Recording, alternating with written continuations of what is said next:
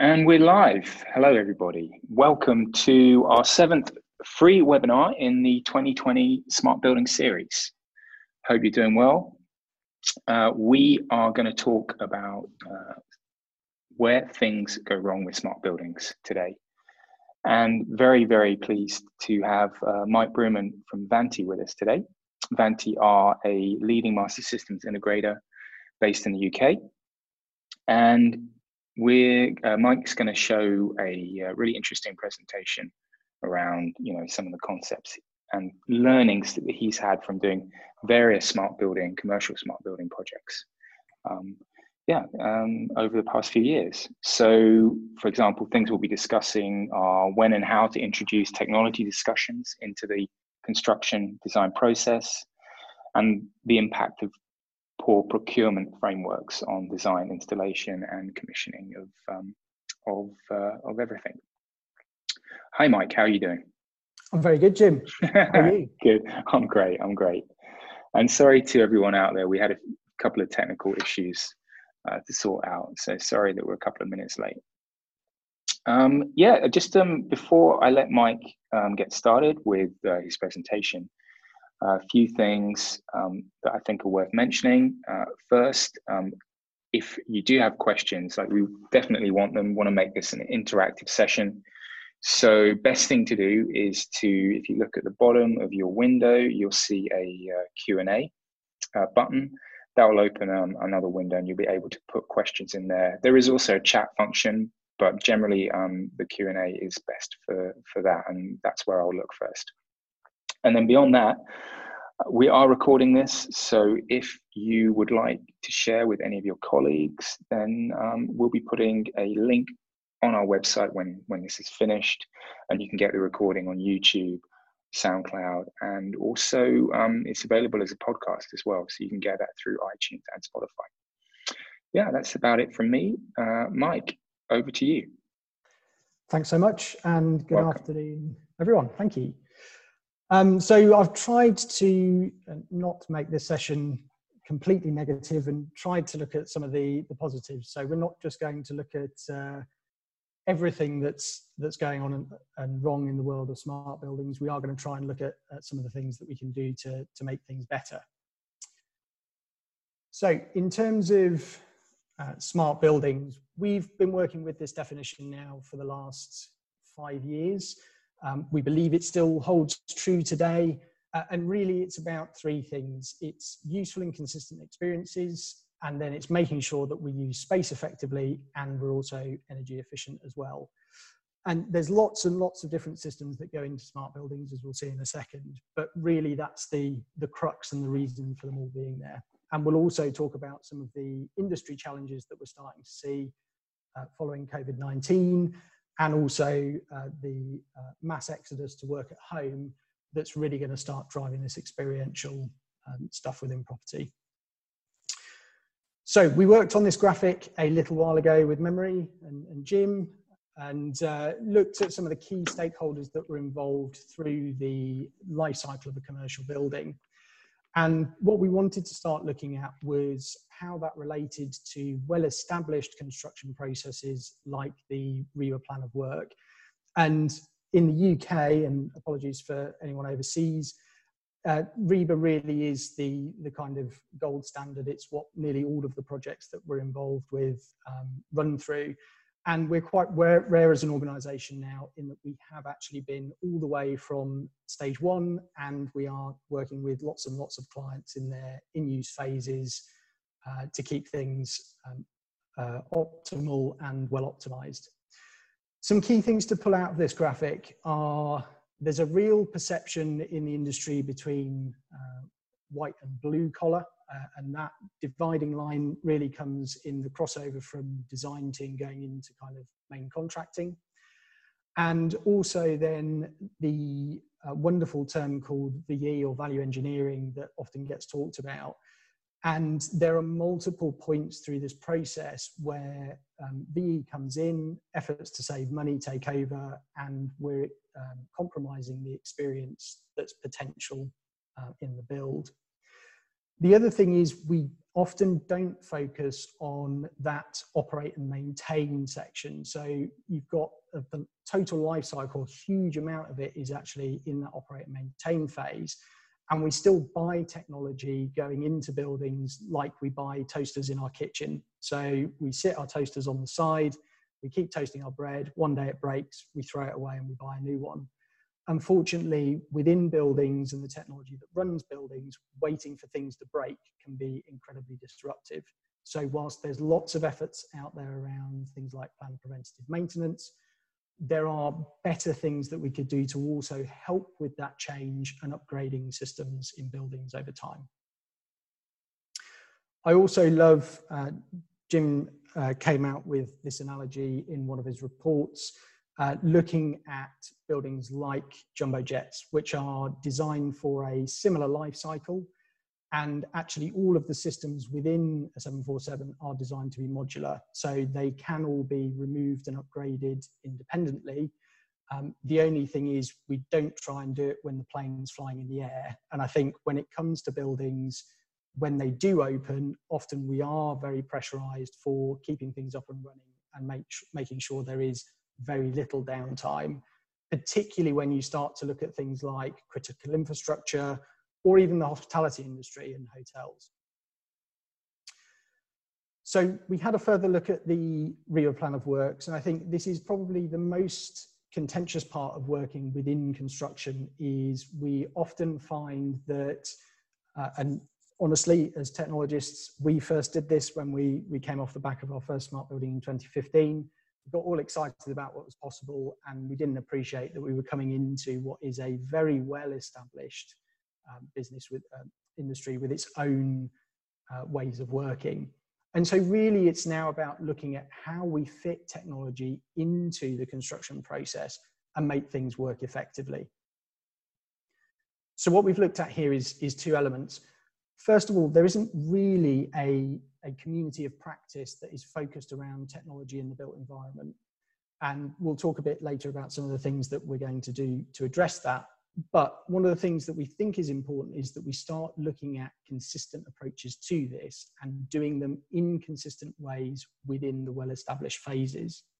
So things like having good design patterns for bringing systems in that support the experience of a building, making sure that we've got established patterns in terms of how technology is installed, how it's commissioned, how it then moves into being supported. And then also looking at common tools to help with designing those complex kind of systems to help actually achieve the integration between them. And then as we're moving into those later phases, looking at operating and optimizing them. And ultimately, we would love it in our role as kind of master systems integrator, where we actually get to some level of certification so that people can buy with confidence, and we avoid what's happening at the moment, which is people not delivering on the experiences that they promised earlier on in the design phases. And then looking into more of the technologist approach for this is now the structure that we're looking to work to. So really making sure that we engage with stakeholders throughout. It's something that as an industry, technologists are stereotypically, sometimes notoriously poor at, is actually interacting with the people around them to make sure that they're clear on what's going on and explaining it in very accessible language. There's also the phase up front here that I've highlighted that is often missed completely in building programs. So it's very rare still for people to actually look at what the technology experience is going to be in a building. It's quite rare for people to look at the use cases of that technology, how people are going to interact with it through different technology touch points or user interfaces. And also, and more critically, as we move into wanting to do things like digital twinning and looking at buildings that can evolve over the time with AI and things like that, we need to understand this data and systems kind of architecture and landscape. And all of the stuff on the right-hand side that, as you can see, kind of lines up with the midway through stage 4 of technical design does happen at the moment, but it can be very cumbersome. It's not always particularly well planned out, and it can lead to things being difficult for end users and people who actually operate the building at the end. So we're buying a smart building. What do we do? This is the traditional way of doing it. So we'll buy up everything as individual packages of work. So there'll be a package for the structured cabling, a package for the active wired network, a package for the wireless network. And we go in to look at some of the kind of building services and enablement, and they're all bought as separate independent packages as well. And then once we get into the workplace, normally as part of a fit out piece of work, all of these separate systems are bought independently too. And what there isn't a consistent kind of look at is how they're all going to work together. They're all still purchased as point solutions that answer a particular need. And a lot of that is due to the way that we've bought these systems previously. And I'll show you some of that in a second. So what are you actually buying when you're buying building systems? Well, you're buying a set of functionality. And we've started to try and use this model to help talk about this with our clients, to make it easier for them to understand. So rather than giving them every possible system that's in a building, we can actually break it down into looking at very key components. So what systems ensure life safety? What systems are looking at providing energy management and optimization functionality? And that allows us to start talking about things in a way that's a lot more natural for people. We're not looking at system specifications and all of that detail. We're talking about what do you actually want it to do. And once we've defined that, we then move into actually looking at the systems themselves, which again, we've tried to start grouping in ways that allow us to talk to them at the right level with the right sets of people. So things like converged infrastructure and base build technology will often be talked about with main contractors. They often go into the very fabric of the building now. Converged networks are very common in newer buildings. And as we move up the tiers, what we move through into building enablement is really that blurry line when we start getting into things like resource booking systems, room and desk booking, the interaction experience. That tends to involve more interior designers and architects, because actually it needs to fit with the look and feel of the space. It needs to potentially bring a brand to life. And then finally, personal technology, the stuff that sits on people's desks and they carry around in their pockets. You know, how are they using that to also interact with the building? But as I mentioned, there are lots of different topologies that sit behind this. And I think historically and in the beginning, and we hear this a lot from colleagues within construction, they hark back to a simpler time where, in my example here, we've got a CCTV system. We lashed some coax cable through the building, and we plugged it into what is known most often as a head end. In this case, it would be a video recorder or whatever else that's capturing those camera feeds. And that's very neat. It sits in its own little silo. It's very easy to kind of point at someone when it goes wrong, but actually it gives you very little functionality outside of that limited system realm. Where we're moving towards now is all of those different packages that I showed you earlier on have now become network enabled. And that means we're now plugging cameras into network switches. We still have a head end, but actually it tends to be something that is both network enabled and more likely to be akin to a desktop PC. So it will have hard disks in it. It will have a normal processor and all of that kind of stuff that you'd expect to have in a PC.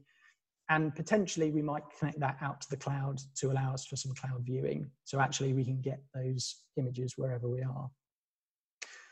There's also a set of systems that have become network enabled, but still rely on some element of hard wiring. So things like building management systems for the control of mechanical plant, all that kind of thing, and also lighting systems revolve around this technology. So typically they have an area controller somewhere nearby that looks after a set of lights or a zone, and that will be able to address each of those different components, turning them on and off or adjusting the different facets of them.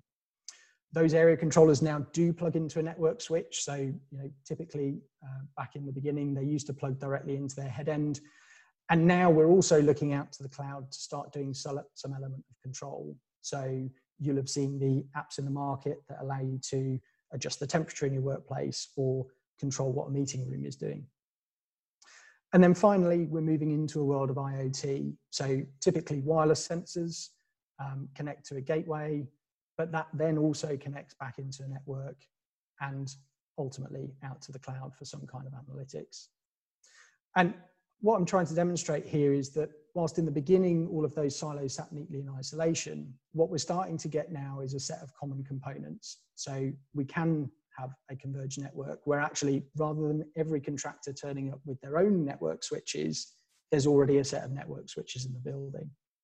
It's also possible to do that with all the head ends. So rather than them running on lots of different bits of equipment, they can be properly managed in server environments.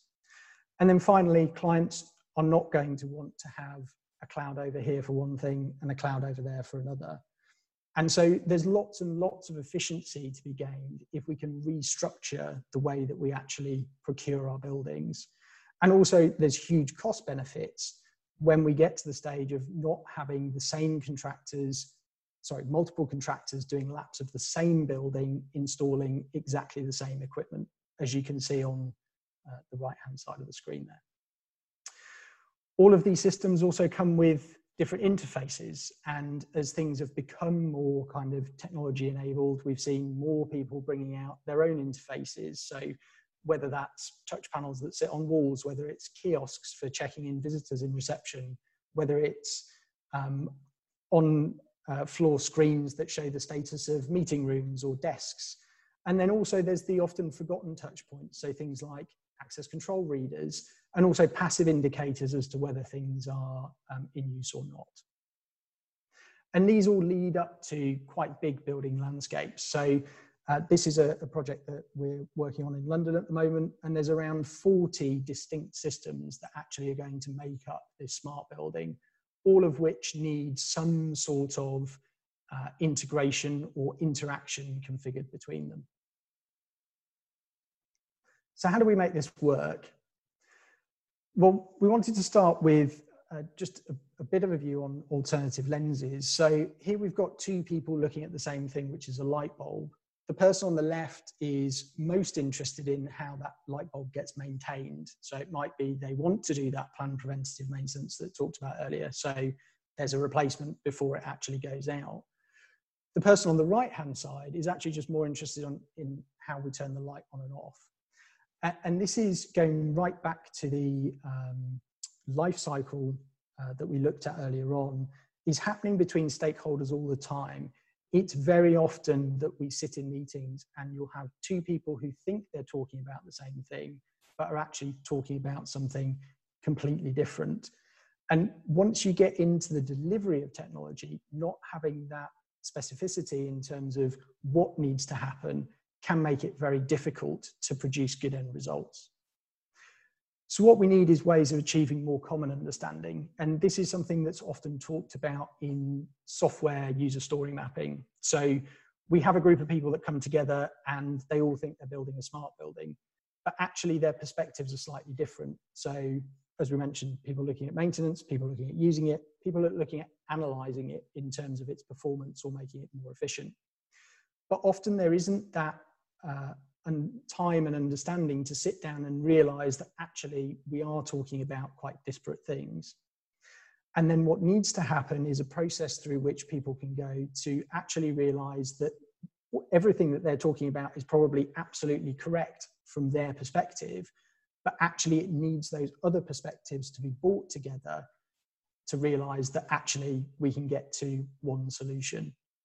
And that's also what that earlier design phase that I outlined for technologists, and the reason that that's so important is to make sure that this process happens. And so everyone, regardless of whether they're a building investor, the actual developer, the main contractor, the entire design team, are all clear on what we're all working towards.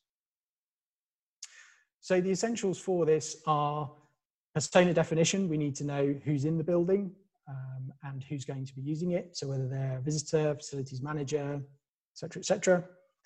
We need to think about their use cases. So what do they actually need to do when they're in the building, or indeed out of it? I could be, and in this increasingly remote world, I could be a facilities manager that actually sits at home to manage the building a lot of the time. We need to look at unified interfaces. I'll talk about this a bit more in a second, but if we don't unify interfaces across all of the touch points that I mentioned earlier, it can be very difficult to achieve a consistent experience. And that means we have product-led solutions to problems rather than something that the building actually owns and manages as an experience. We need some functional specifications. So this is the stuff that the building is actually going to do.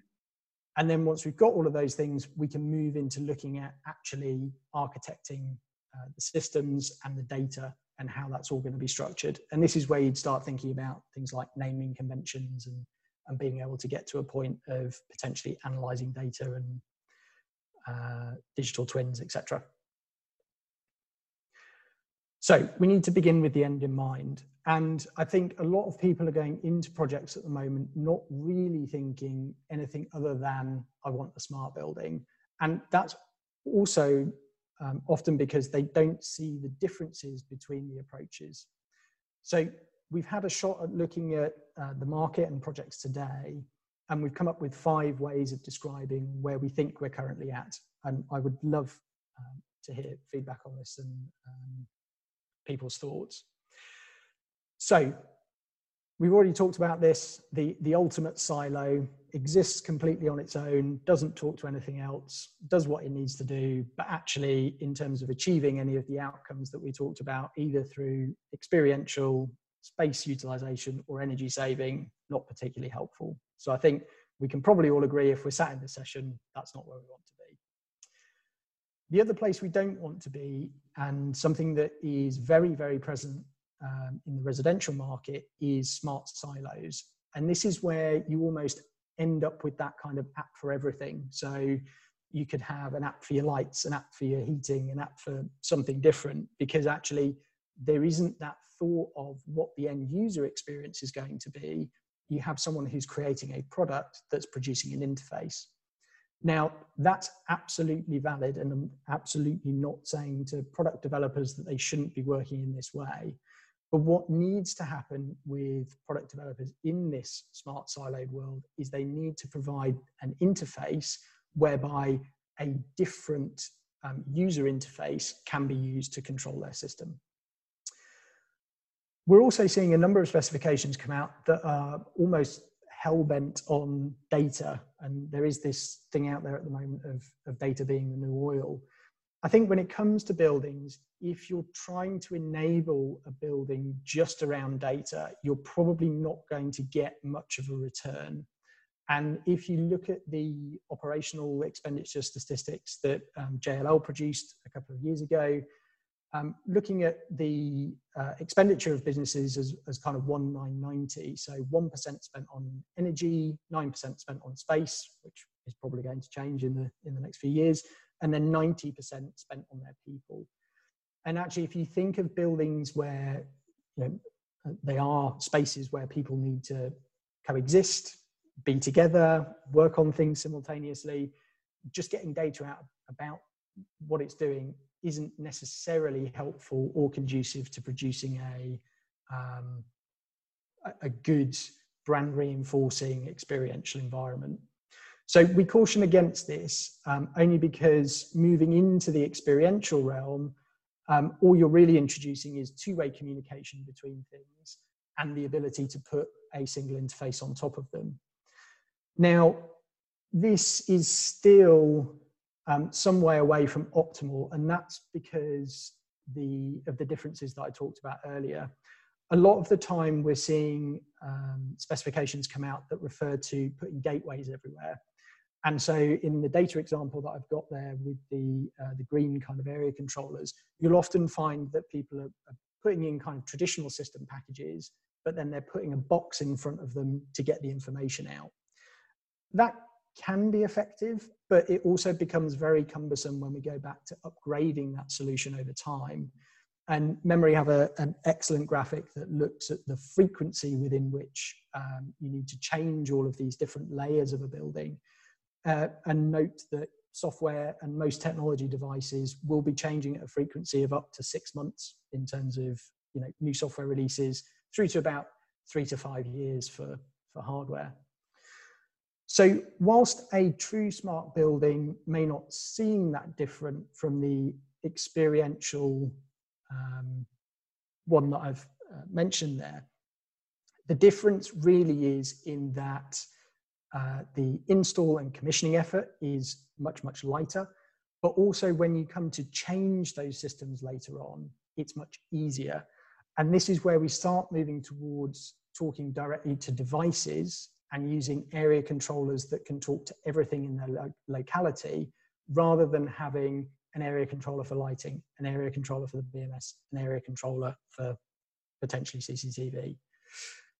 And so, although the two on the right to a user will look almost identical, behind the scenes, when it comes to that operate and maintain life cycle over those 65 years, the one on the right is much, much easier and much less expensive over time than trying to go down a traditional route and then kind of stick smart on top of it.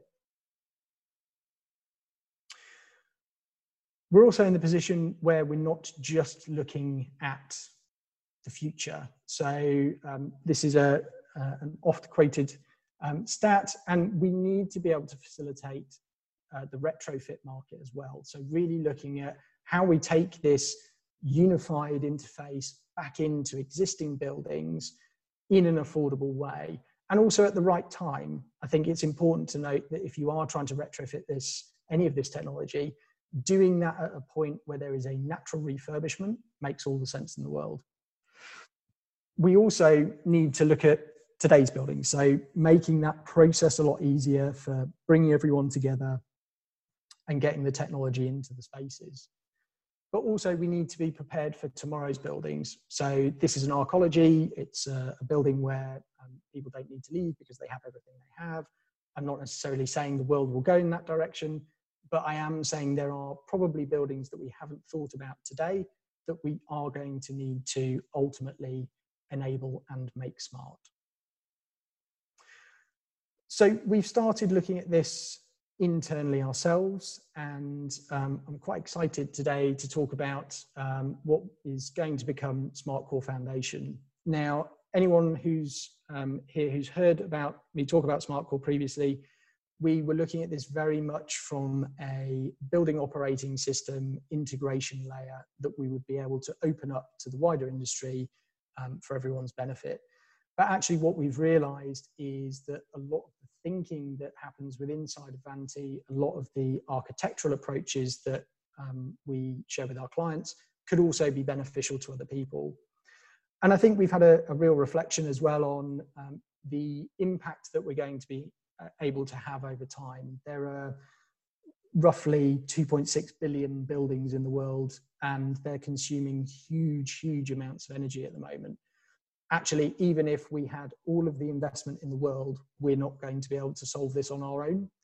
And so this is a call, and this is an invite for people to potentially get involved in this.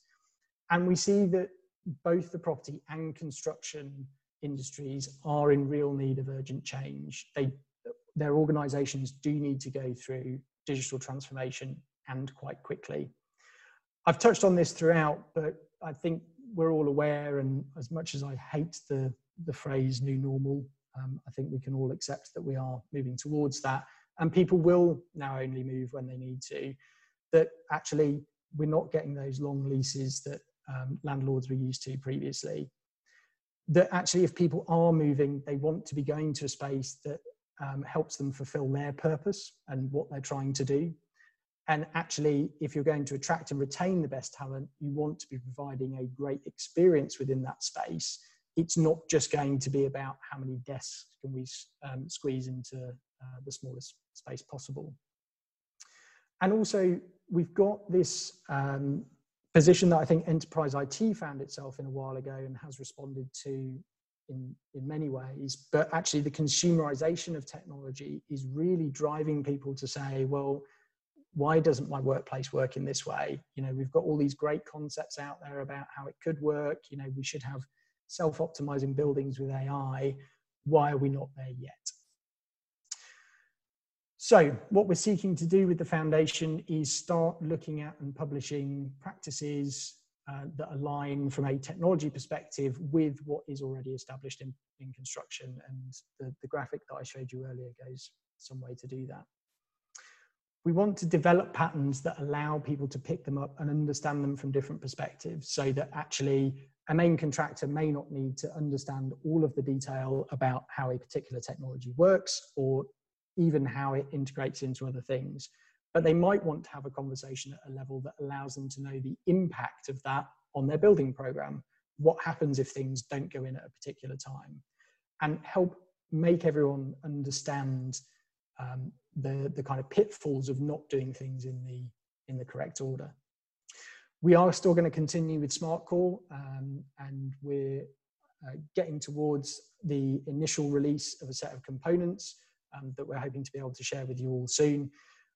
We've started with the difficult work here. So we're often asked if, you know, we have analytics layers and all that kind of stuff.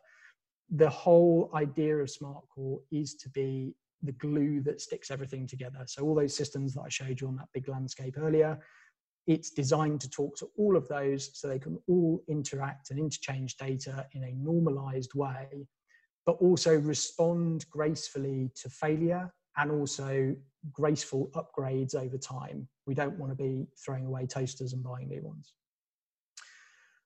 Ultimately, we'd love to get to a stage where this is industry backed. If there are any people out there with deep pockets or big wallets, we'd love to talk to you, because ultimately, I think certainly from a developer perspective, you know, I think we can all agree no one competes on the plumbing that goes into their building. And ultimately what we're looking at here is plumbing for technology. How do things connect together? How do we make sure there's good flow of information? How does everyone get everything out of it that they need? So all of those personas that I talked about earlier on. And it would be great, and we would love to get to the point of we're getting training and best practice guides out there for technical and non-technical people. And that's really important. I think it's really interesting to see the dynamics between technologists and others within construction in big meetings. It's then amazing the number of conversations I have with consultants, members of design teams, architects, main people who represent, you know, building services within main contractors. And they're all very apologetic for not knowing about technology, but that's our job. And it's also our job to make sure that everyone understands. So that's the other outcome we're seeking. Just to reassure people that it's not vaporware, this is the feature that we built for the Smart Buildings Expo last year. We had an even bigger and better version planned as part of Intelligent Buildings Europe this year, which we're very sad not to have been able to deliver. But this shows the power of SmartCore and the ability for us to bring lots of different exhibitors to that event, take their product and integrate it very quickly into one unified experience. And that's ultimately what we want to take out into building projects and allow others to pick up on that and do it themselves. I just wanted to touch on one final thing, which is a bit of a wider look at the world. So I touched earlier on the difference between white and blue collar, and I do feel very privileged that me personally, but also Avanti, the organisation I represent, have been able to work all the way through every RIBA stage. I think it's confused people who are maybe more on the design team side what an integrator like us is doing there when we're more used to wielding screwdrivers.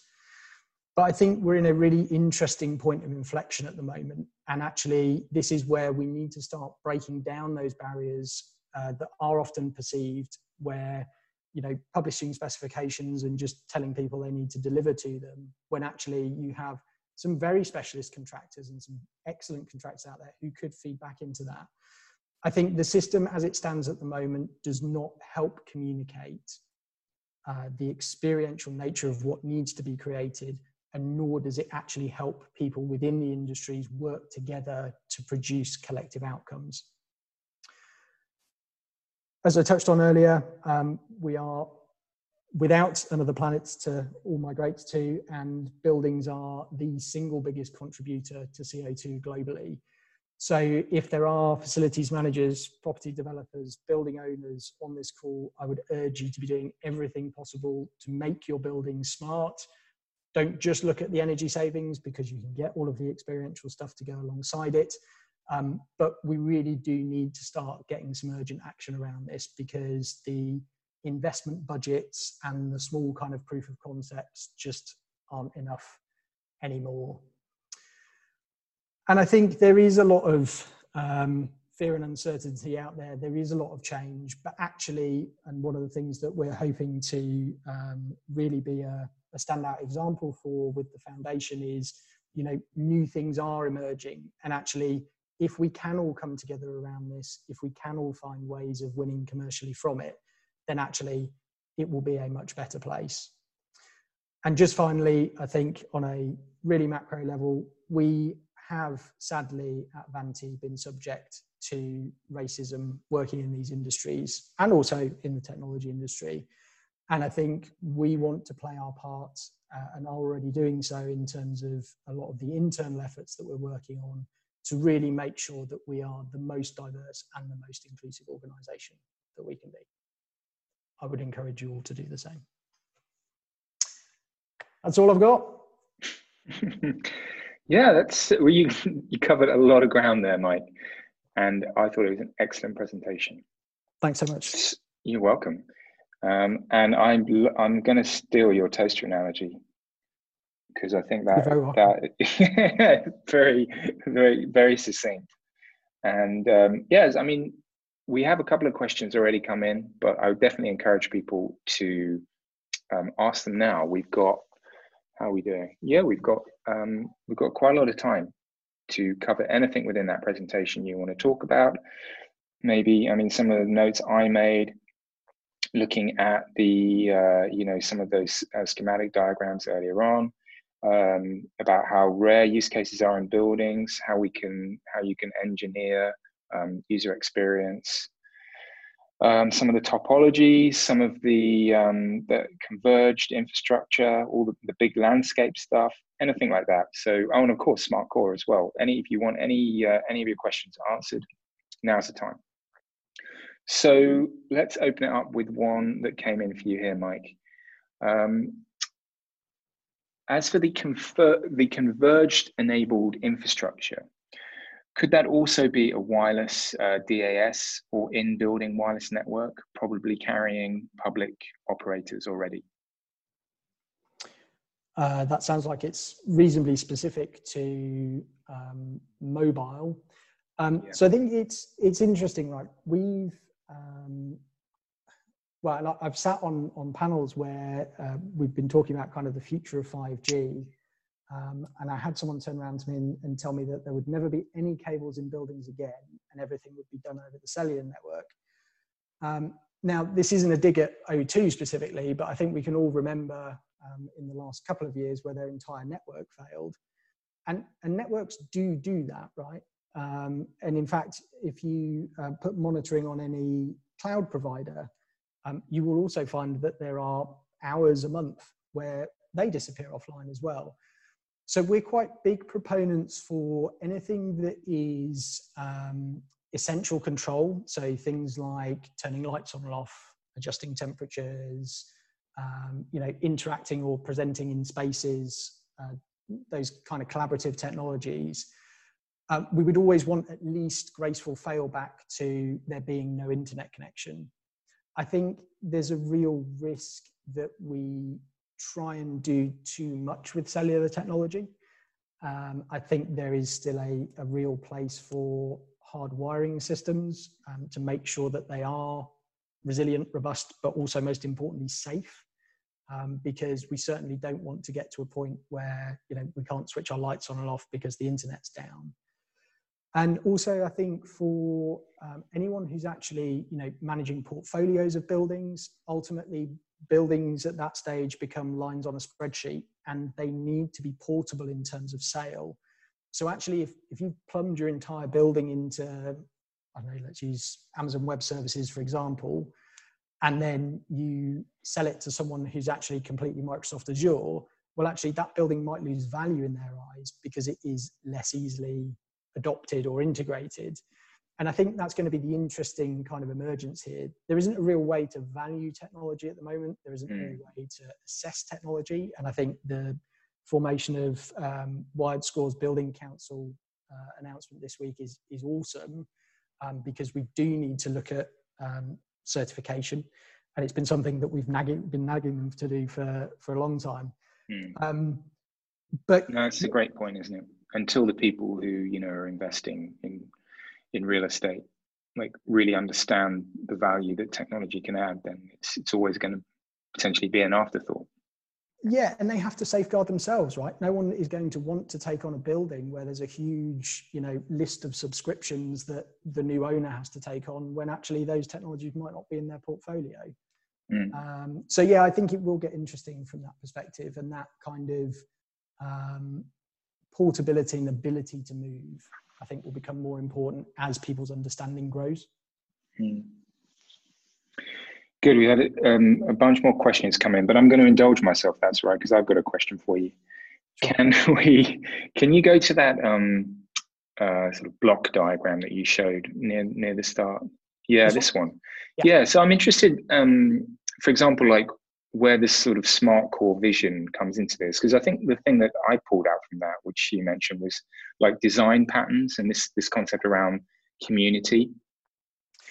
And you know, I've seen it. I've also spoke with people in, you know, the M&E world, where they're saying, you know, a lot of the time on projects, it's like, you know, cut and paste from the previous project. So they'll just take, like, let's say the spec for whatever it is, but that particular system, and then, you know, change a couple of things, and then bosh, it's done.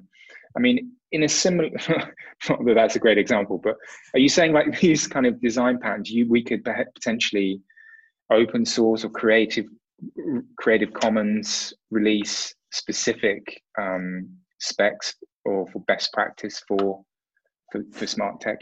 Yeah, I mean, that's where we'd like to get to. So I think the reason that we have this kind of copy paste approach is because broadly people have their favorite systems, people know systems, but they're also still thinking in those package silos. So what we haven't yet got to is design teams that are consistently looking at this kind of system of systems approach.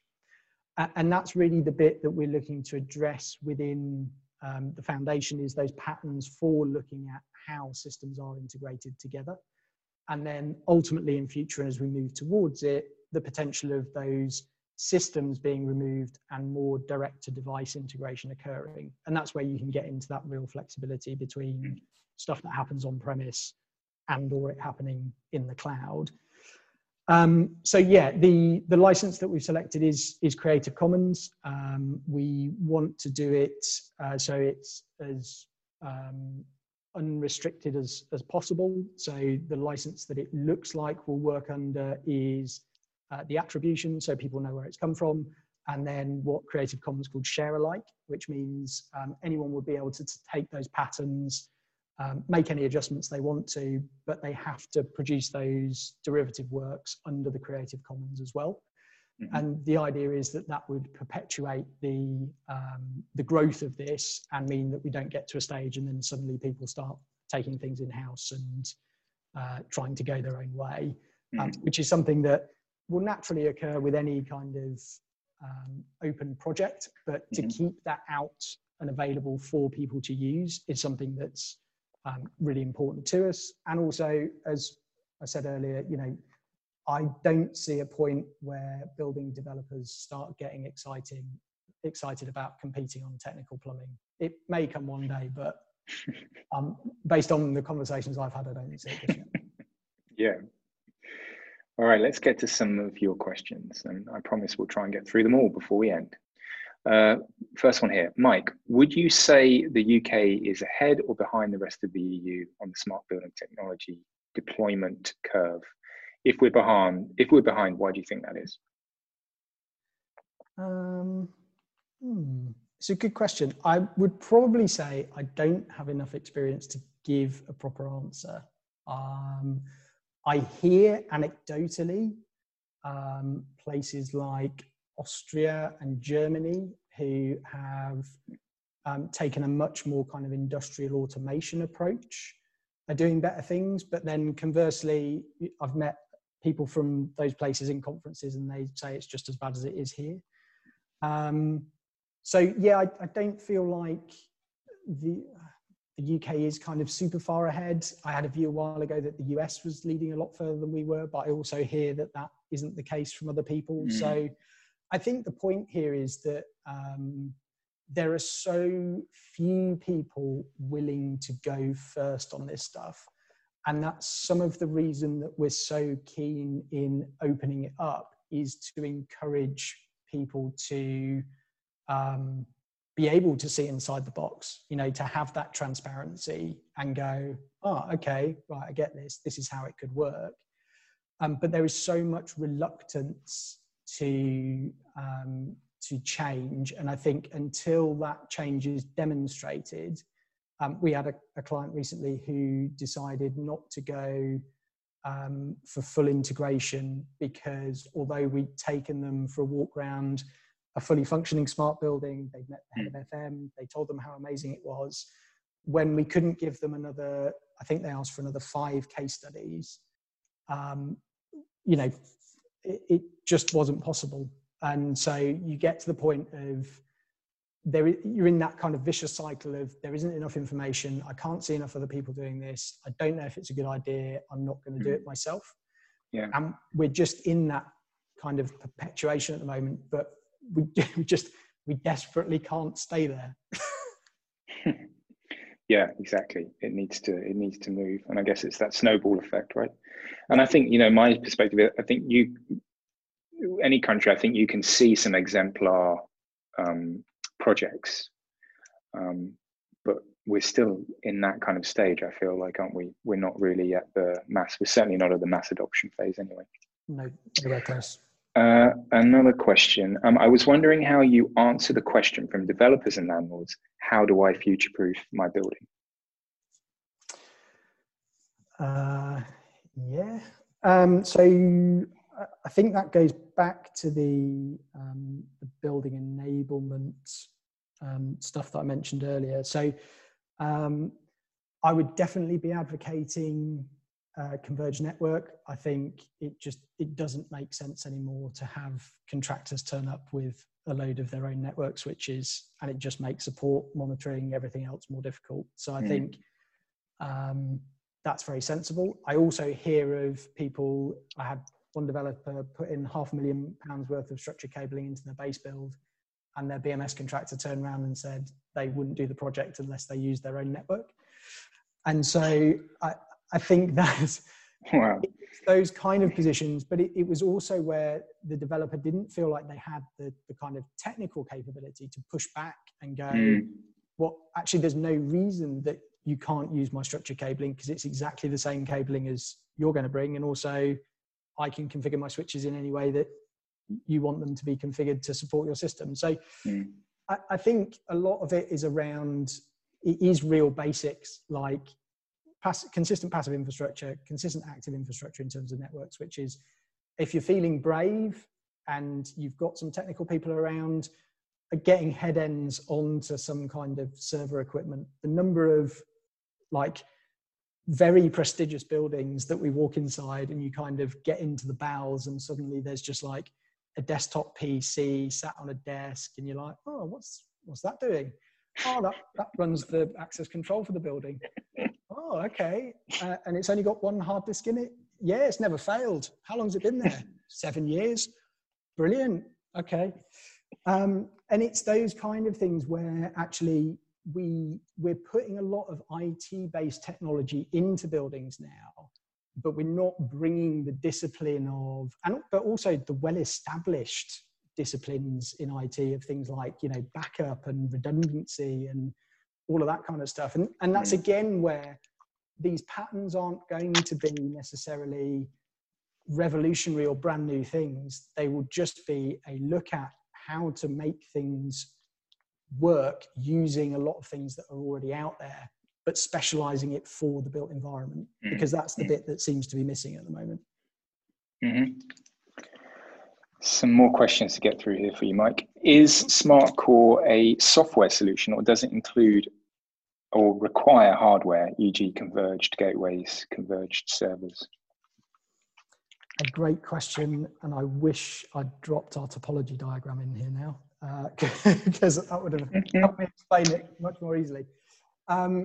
So it is a software solution. It is purposefully designed to run on different hardware. So we don't want to be in a position where we're mandating the sort of hardware that it needs to run on. The central part of it is designed a bit like, if you imagine Microsoft Windows is a platform on which you can then develop other things. So the idea is, if you come along with your favorite, I don't know, community engagement app, or an app that you've used across lots of other buildings and you want to use it again, the idea is that SmartCore gives you a single building API that allows you to talk into all of the other systems in the building.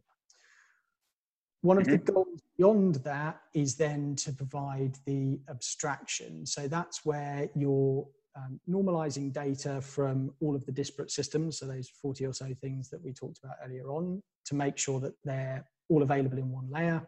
And also it allows us to start responding to events rather than looking at system-specific functionality. And that allows us to do things like orchestrate things. So if an event is, there's a meeting booked, we might start to cool the room down, or we might switch the lights on, we might power up the AV gear. And that functionality kind of can live in the center. The other part of it is then looking at how we take existing systems with proprietary protocols and get them very quickly to be able to talk to SmartCore. And again, that's something that we'd love to get to a point of working on with manufacturers. And it's also something that we're seeing in terms of, if anyone's technical on the call, we'll be using a protocol called gRPC. And the reason that we've looked at that protocol over using something like MQTT is that it's designed for that two-way communication. So we can do very low latency control, but we can also read data out of the same stream. Whereas with MQTT, it's quite a difficult way of achieving that control part, because it's a publish-subscribe architecture. There's probably a whole other session to do. Yeah. But there is a follow-on here. Just, it says, looking at the SmartCore website, I see a great vision, but not much specifics at the moment. When can we find more on this? That's fair to say. There is a roadmap that we have internally.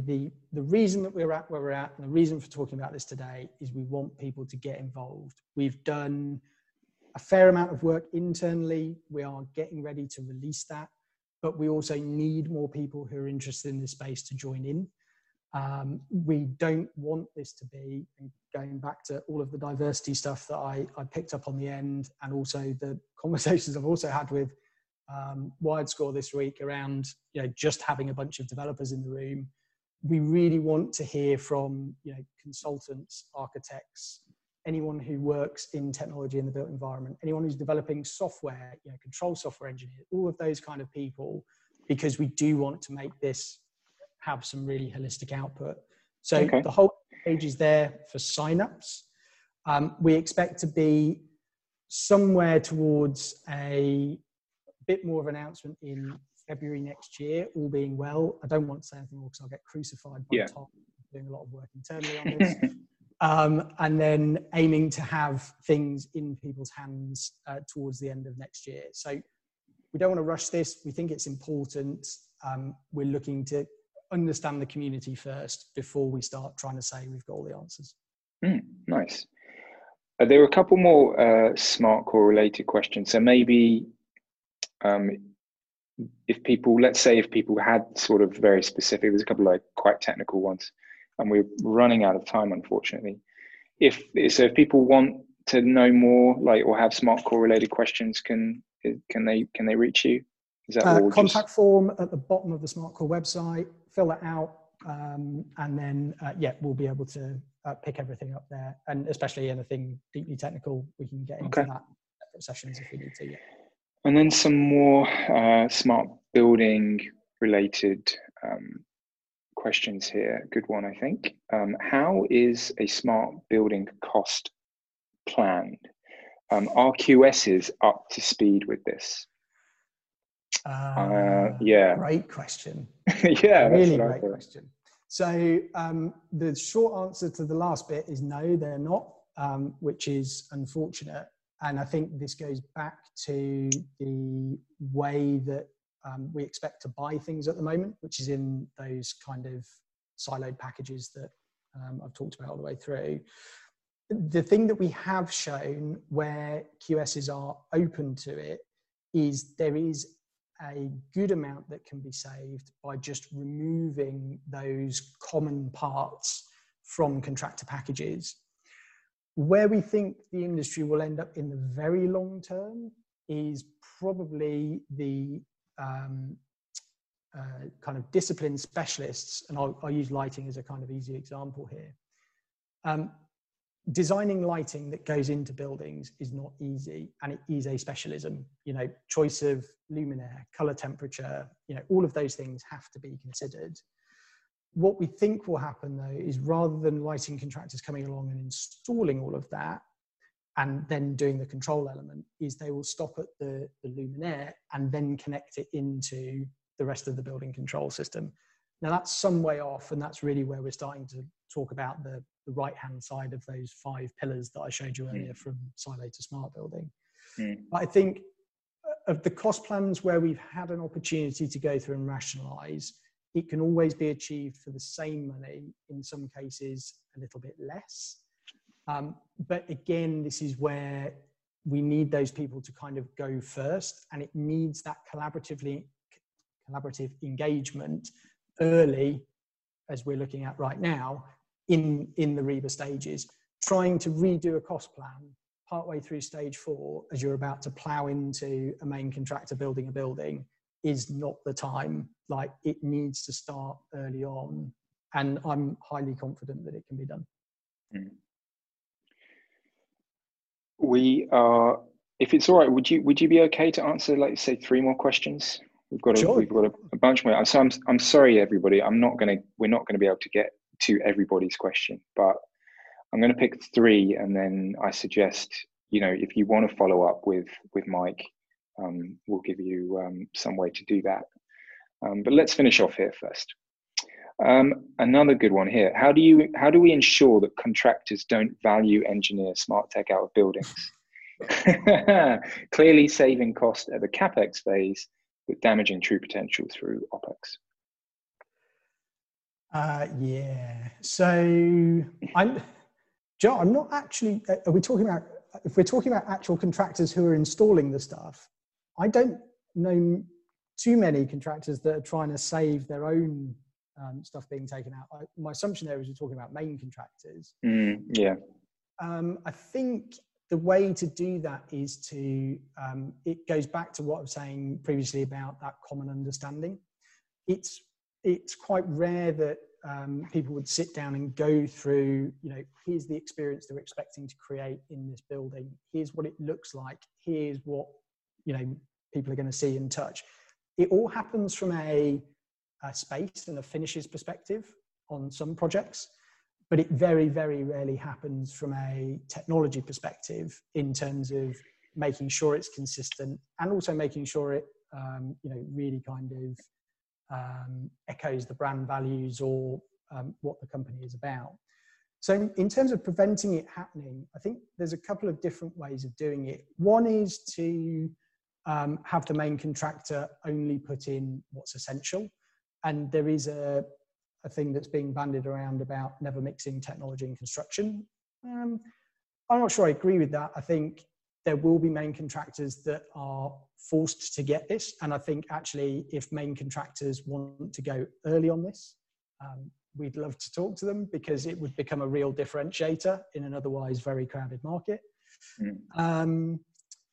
I think it comes down to making sure that there is that there are those specifics around the experience, because it becomes very easy to hold that up later. If you've designed the interfaces, if you know what the touch points are, you can quite easily walk around the building at the end and go, well, I was expecting a visitor management kiosk. Why have I got an iPad bolted to the floor? Like that doesn't make any sense, and it's not what was in the design.